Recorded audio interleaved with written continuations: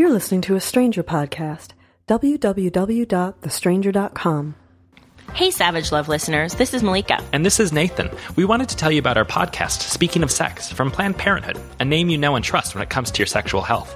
Dan's the man when it comes to dishing out sex and relationship advice, but check us out for the sexual health information and stories. Our 20-minute shows cover everything from online dating to anal sex to reproductive rights. Plus, we just launched a cross-country video road trip series called Sex on the Road. You can watch and listen to our shows on iTunes or go to speakingofsexpodcast.org. And remember, be safe and have fun. If you're stuck in a relationship quandary, or if you're looking for sexual harmony, well, there's nothing you can't ask on the Savage Lovecast. Hey everybody, welcome to the Savage Lovecast. I'm Dan Savage, and this is, of course, the once-a-week out-loud version of my sex advice column, Savage Love. The phone number here, if you'd like to record a question for a future podcast, 206-201-2720, and the calls keep coming. Let's get to them. Hey, Dan. I'm calling from, quote, the ugliest place you've ever been. I live 5 minutes away from the bullet trap. Anyway, my question is, my friend, he had a girlfriend in America, and then he went and studied abroad for a semester. He was faithful to his girlfriend until the last month he was in France, and then he got a French girlfriend. He just stopped talking to his American girlfriend. He didn't let her know what was going on, which was fine until he came back to America and he had to live with her in the same house, which is a house for people who are French majors. Well, he eventually told her what happened, and she freaked out, of course. But then they got over it. The only problem is now is that his French girlfriend is coming to visit, and not just visit with him. She's going to live with him for 2 weeks. And he has decided that he's not going to tell his ex-girlfriend until, like, the last possible second, like the night before she gets there. I have advised him to tell her as soon as possible out of respect. All right, which one of us is right? Oh my God, French major house drama. It's my favorite kind of call, and it's the only kind of this call that I've ever gotten in my whole life. My sympathies to you. I got the hint. I know where you live, and it is the ugliest place I have ever been.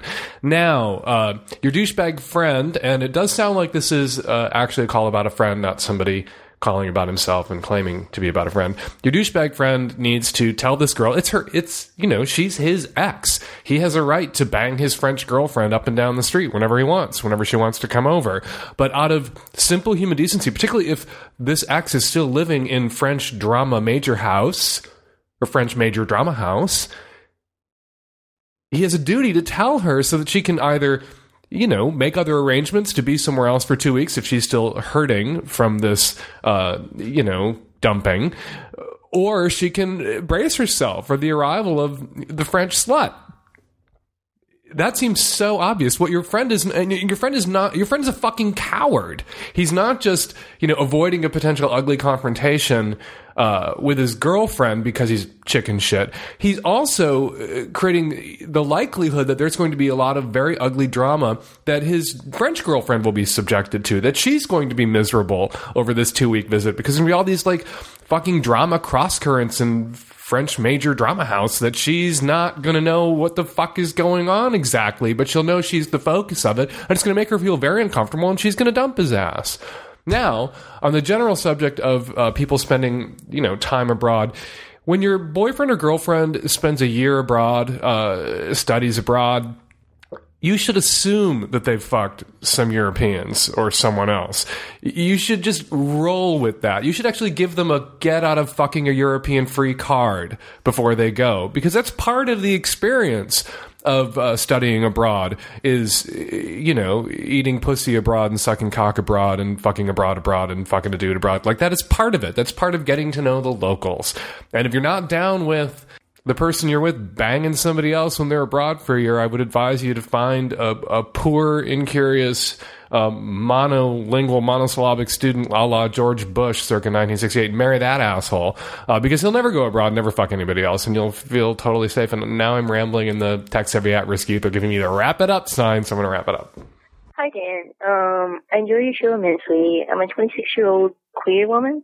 This past year has been somewhat overwhelming. I keep getting involved with self-destructive relationships with women, and I'm looking for some advice on how to break that pattern. Last summer, my ex-girlfriend was brutally raped, and the police believe it was a hate crime. And even though it didn't happen to me, I still feel like I haven't recovered fully. I still feel guilty about leaving. And now that we've broken up, it seems as if it's a free fall in one woman after the other, none of which seems like the right environment to foster something genuine. I'm about to move to Italy for school, so I don't know if I can chalk it up to youth, because none of the dating is really very serious. But I don't want to hurt anybody else or myself, so I was wondering if, I thought about taking a self-imposed break from dating for 6 months to a year so I could figure out what I really want and need. Do you have any advice on how to break self-destructive patterns other than to just stop? The self-destructive patterns you most need to break are the mumbling and the upward rising inflection that makes statements of fact sound like a question. I'm a 26-year-old queer woman? Like, you're a 26-year-old queer woman or you're not. Don't ask me. I don't know what the fuck you are. I haven't seen any videotape. And, you know, my last girlfriend was a victim of a brutal rape that the police label as a hate crime.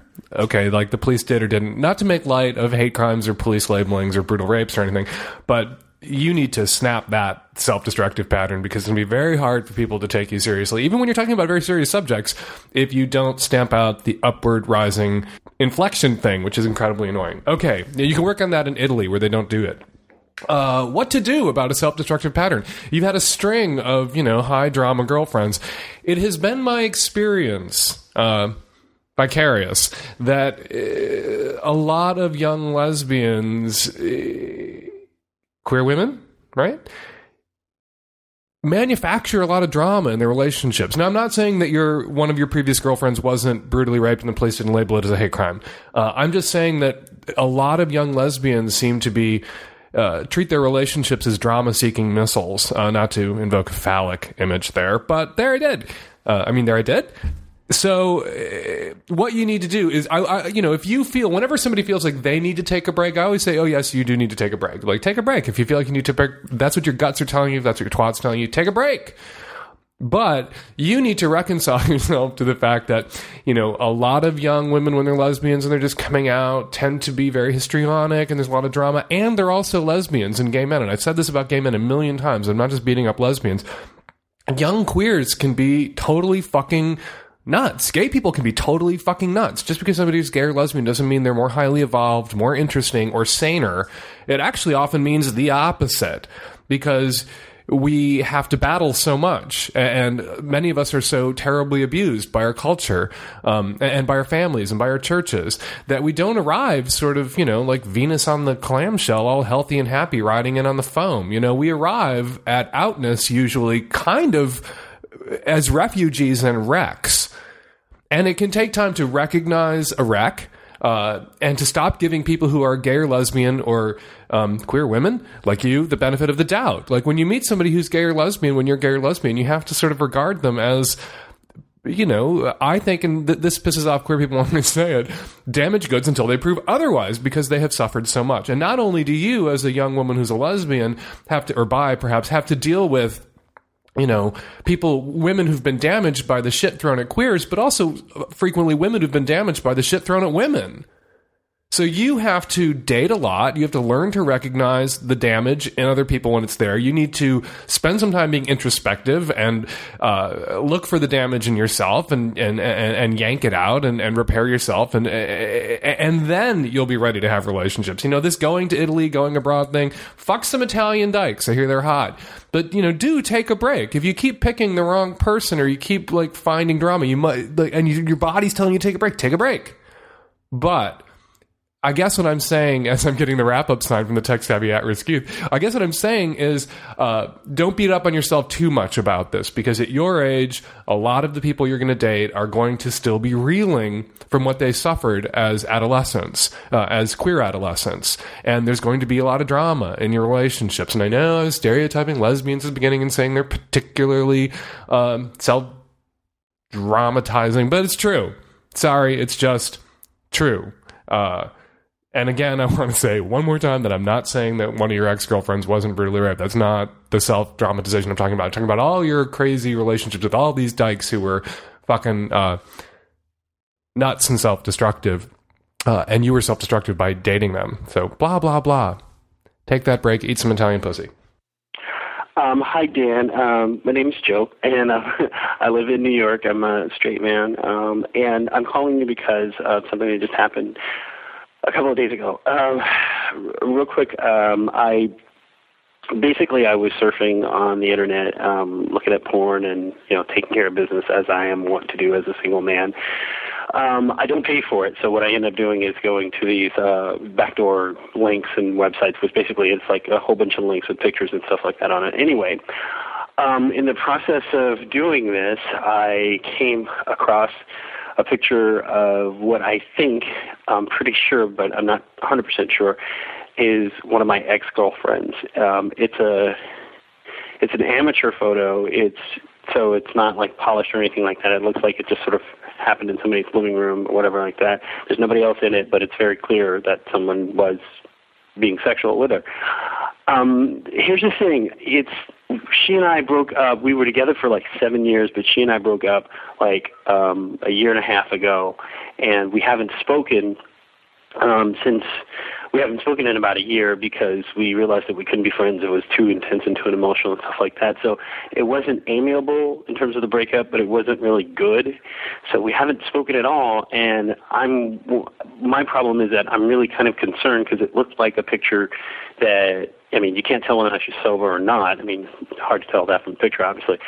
But from what I knew of her, the kind of person she was when we were dating, this is not the kind of thing she would not want to know about that's out there. Like, it seems like somebody could be taking advantage of.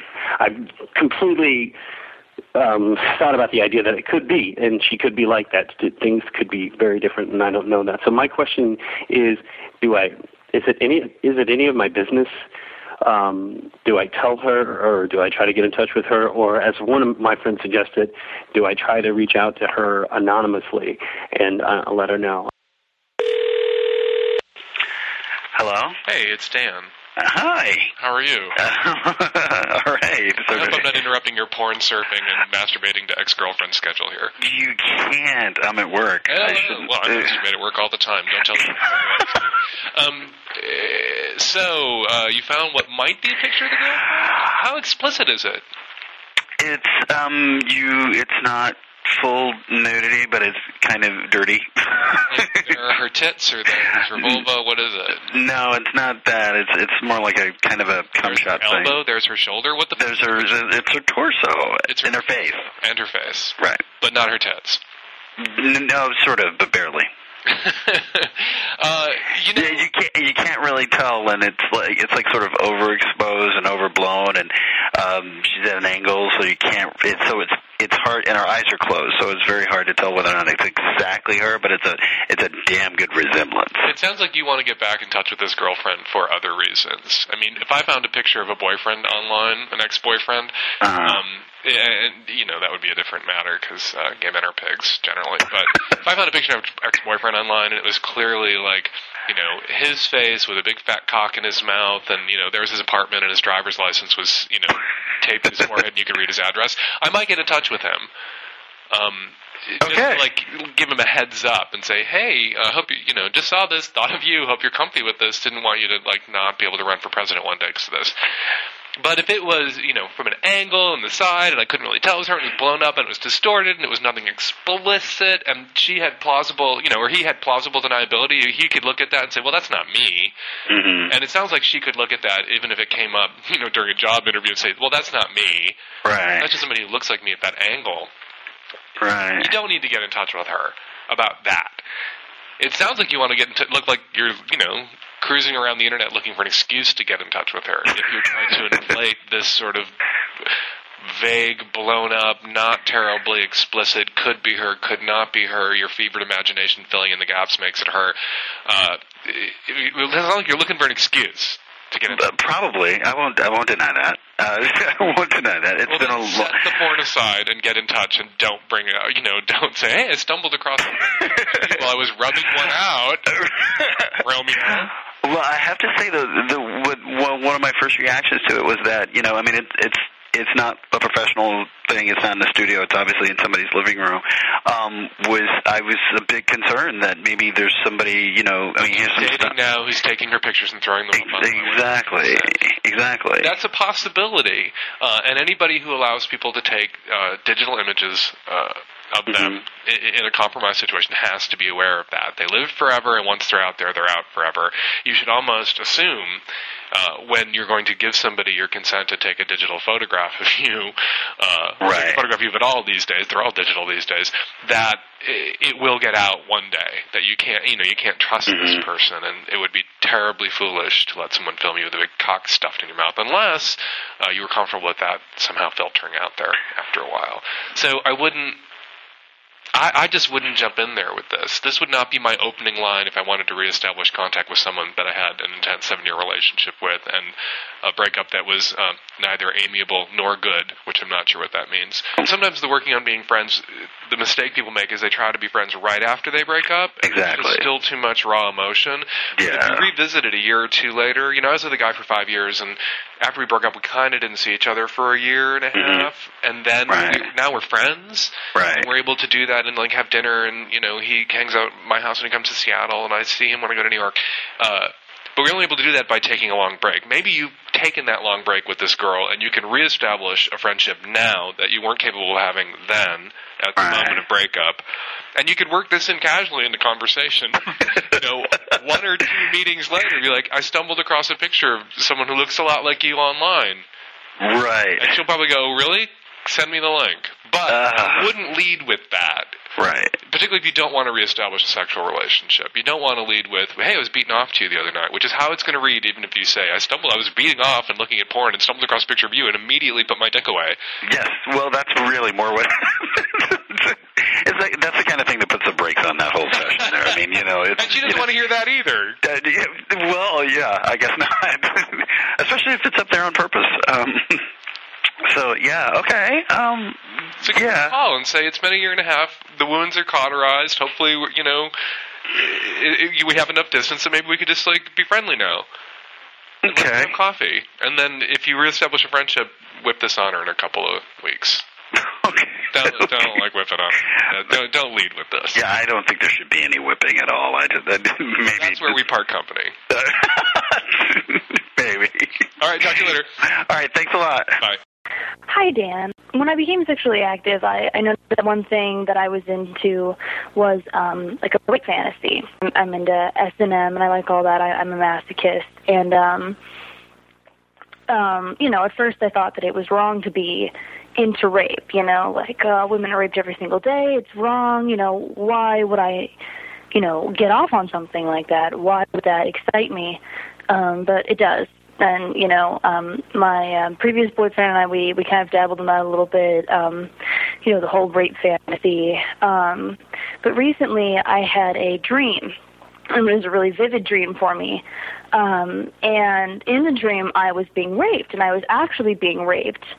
And instead of, wanting to stop it, I just kind of allowed it to happen. It was, some random person I had never known before, and they were raping me. And instead of doing something about it, I just, allowed it to happen. And the dream, it was really vivid, and I thought that it was actually happening. When I woke up, it really freaked me out, and I didn't know, if I were actually to be put in a situation, or, if it was just a dream, I don't need to worry about it, or because I have, a rape fetish, I suppose, if it was okay. And I guess I'm just a little bit freaked out of why I would enjoy being raped. Why do rape fantasies excite you? Why do they excite anybody? Because they do. And we can, here's the 2 big reasons why they do. Because of the anxiety, because you grew up in a culture where you knew that women and girls were frequently sexually violated, and that the rapist was out there, and you grew up sort of under this cloud of sexual threat. And some people process that anxiety by eroticizing it, where the threat becomes titillating in a way. And it's actually a way of controlling it. When you have these rape fantasies where you consent to rape role play or a rape scenario, or you fantasize about a rape that pleasures you, it's really a way of dealing with the anxiety about the threat of rape, and turning the lemons of that anxiety into the lemonade of sexual fantasy. And we all do it. All human beings are we don't all do it. We don't all end up with rape fantasies, but we all process anxiety sometimes through our erotic imagination as a way of sort of expunging the anxiety. Also, we grew up in a culture that hammers away at women and tells women that they're not supposed to have any sexual agency or desires. They're not supposed to want sex. But our bodies want sex, and female bodies want sex. So there can be this internal conflict in a lot of young women where they want sex, but they don't want to feel like the kind of girl who wants sex because that's a bad girl. So they fantasize about sex being forced on them, because then they're absolved of all responsibility for it. Then sex happened to them, and they were able to enjoy it, but they didn't have to take responsibility for it because they were raped, right? So those are probably the two things that were going on for you, one or the other, some combo platter of both. So now what do? Well, you do what you've been doing. You accept that, your erotic imagination, either you can regard it as burdened you with these fantasies, or, liven things up for you with these fantasies, and there are ways to explore them that are healthy and consensual and, will help cement the bond between you and your sex partners and make for, an interesting, fucked up, crazy off-the-hook sex life if you do it the right way. Now, this dream that you have so much angst about, I wouldn't worry about it.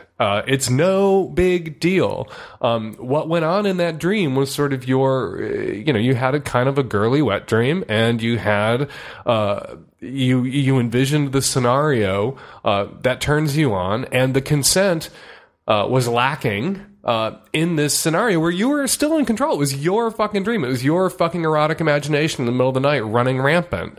You were still in control, and in a way, you're doing nothing to stop it. You're, even if in your fantasy, in your dream state, if the rape got rolling with a non-consensual first act, you're not fighting it, welcoming it, beginning to participate willingly, was sort of you in that moment, in that dream, in this non-reality situation, consenting in the moment, right? So you were still in control of even this dream. And you shouldn't regard it as, oh my God, what does it mean about me? And do I secretly want to be raped? You don't secretly want to be raped. You don't.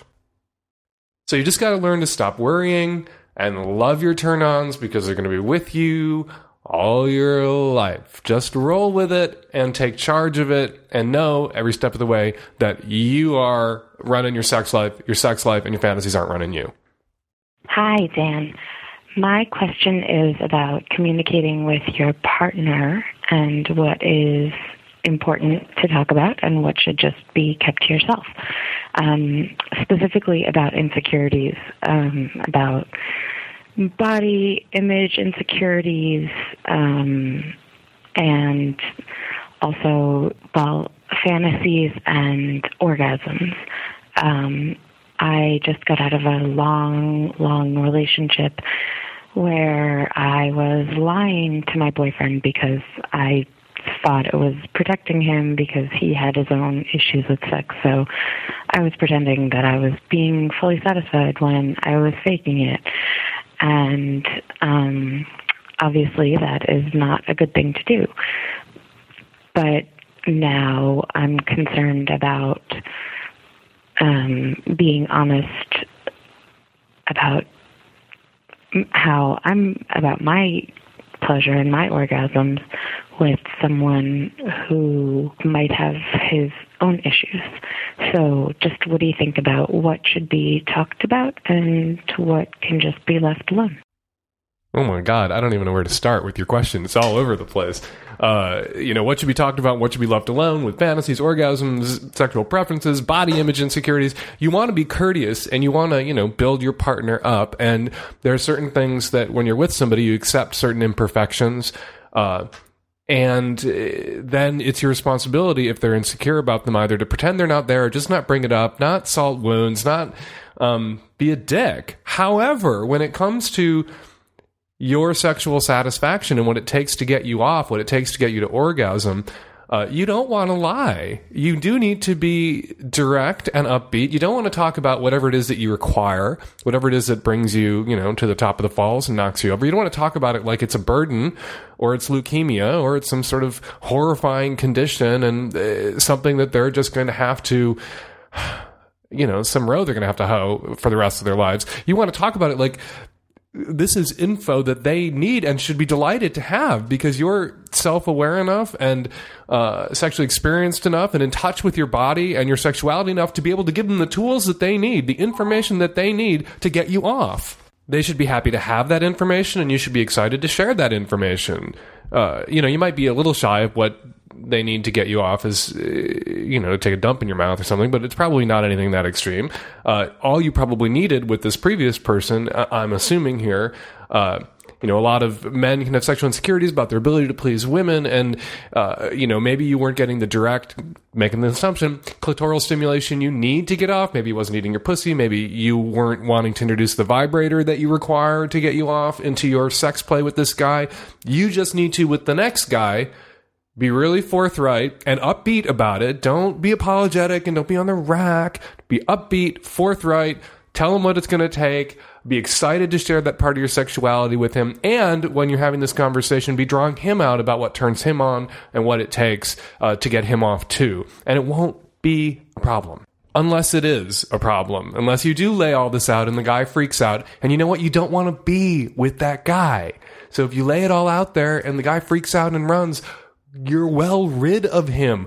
Good. That means you didn't have to spend the next 2, 3, 4, 5 fucking decades of your life faking it and being unsatisfied sexually because you chose to be with some insecure bag of slop. If you lay it out there and he heads for the hills, good. Fuck him. Go find the guy who isn't so insecure and is happy to have this info and is interested in getting you off, not interested in your orgasms being some referendum on the size of his dick.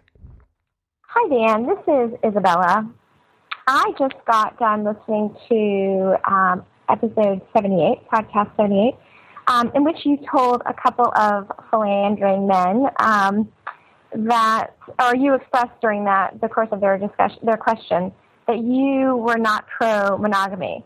And I'm just wondering if you really feel that most humans, the way that we're structured emotionally, can handle anything that's not monogamy.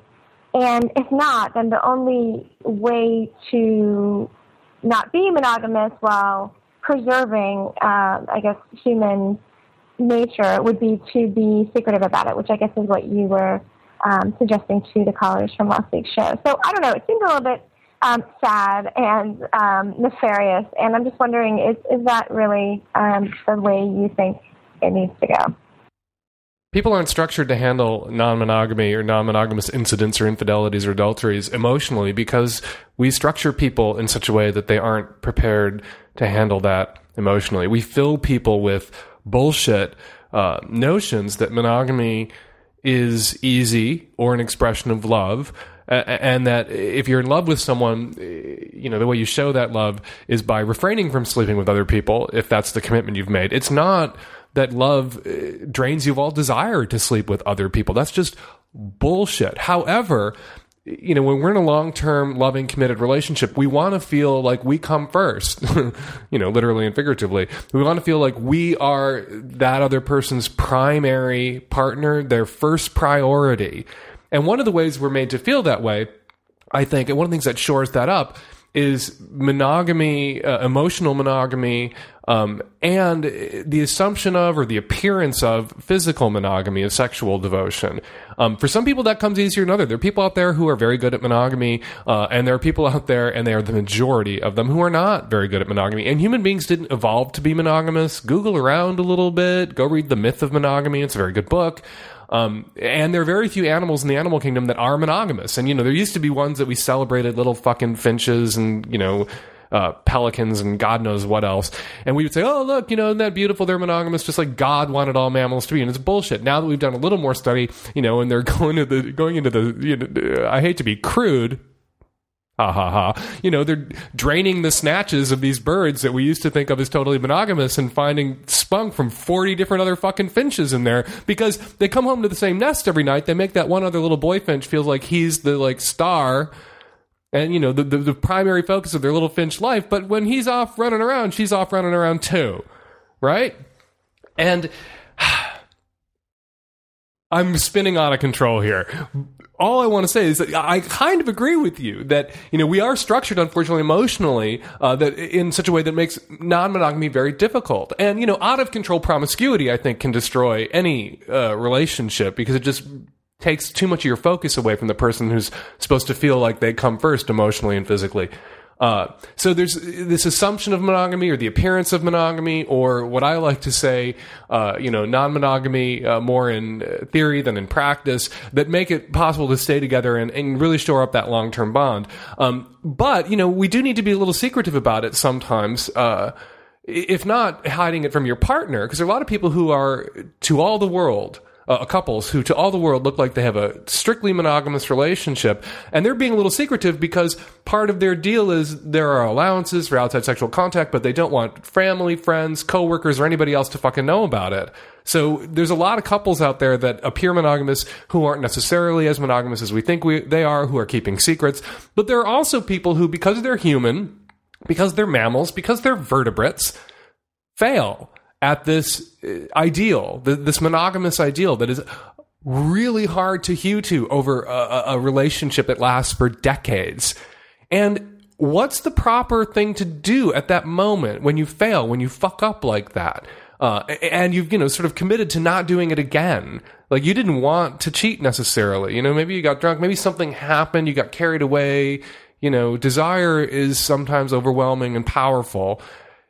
And then what do? Do you disclose? Do you go back and tell? Sometimes you should. Sometimes that's the right thing to do. But sometimes that's just two wrongs not adding up to a right. Sometimes that's shifting the burden of, you know, the guilt and the angst and the self-loathing onto the other person and making, you know, transforming your guilt and angst and self-loathing into their anger and fury and loathing period of you.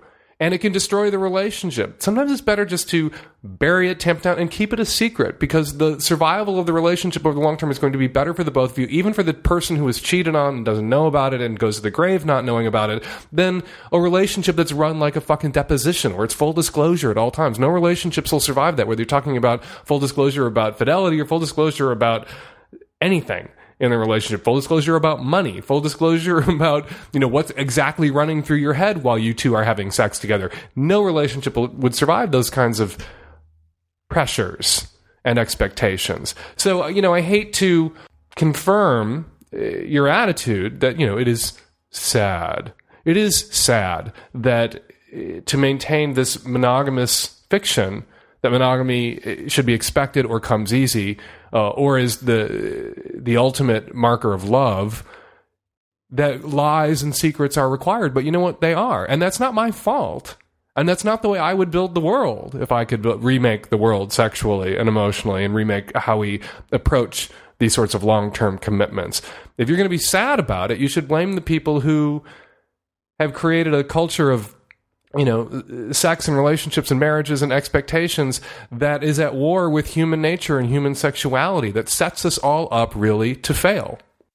Dan, hi, Darla here. I am calling in response to webcast number 78, where you advised a college kid who was embarrassed about having wet dreams in front of his roommate to squirt mayonnaise packets into his roommate's bed and then tell him he'd had wet dreams too.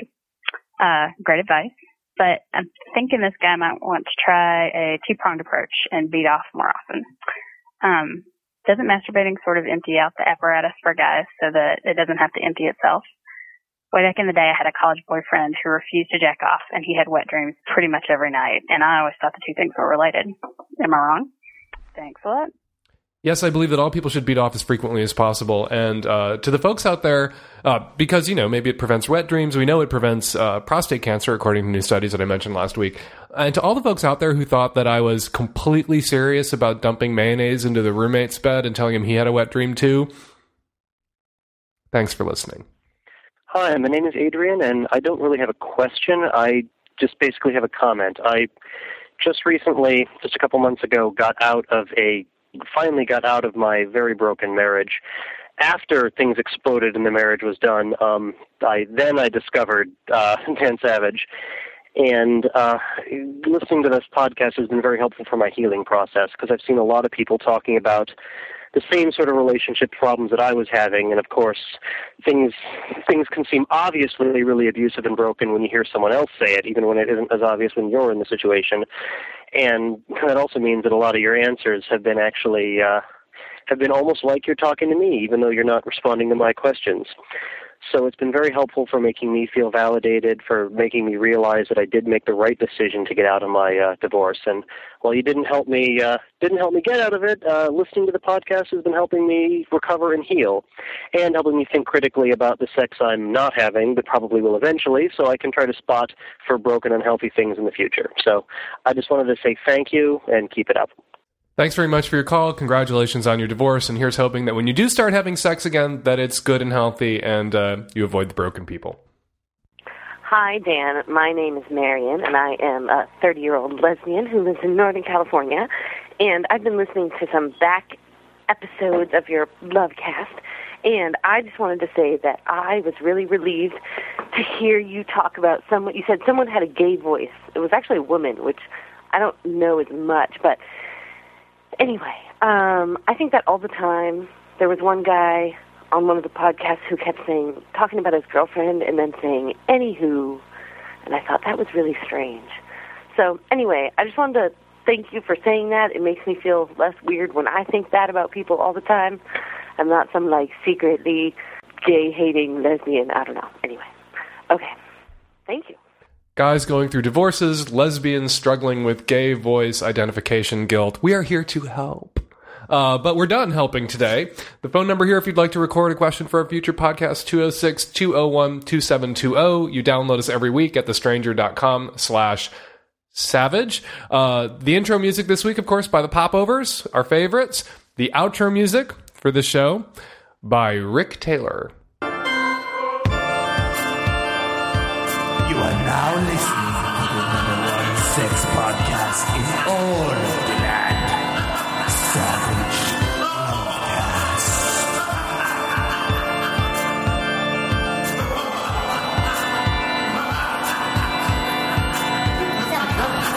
By the stranger.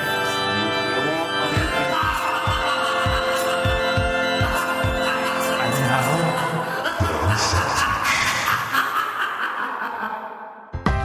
Planned Parenthood wants to remind you to love carefully. Unplanned pregnancy rates are rising, and sexually transmitted infections are at an all-time high. Remember, condoms reduce the risk. Call 1-800-230-PLAN for an appointment, or visit us online at plannedparenthood.org.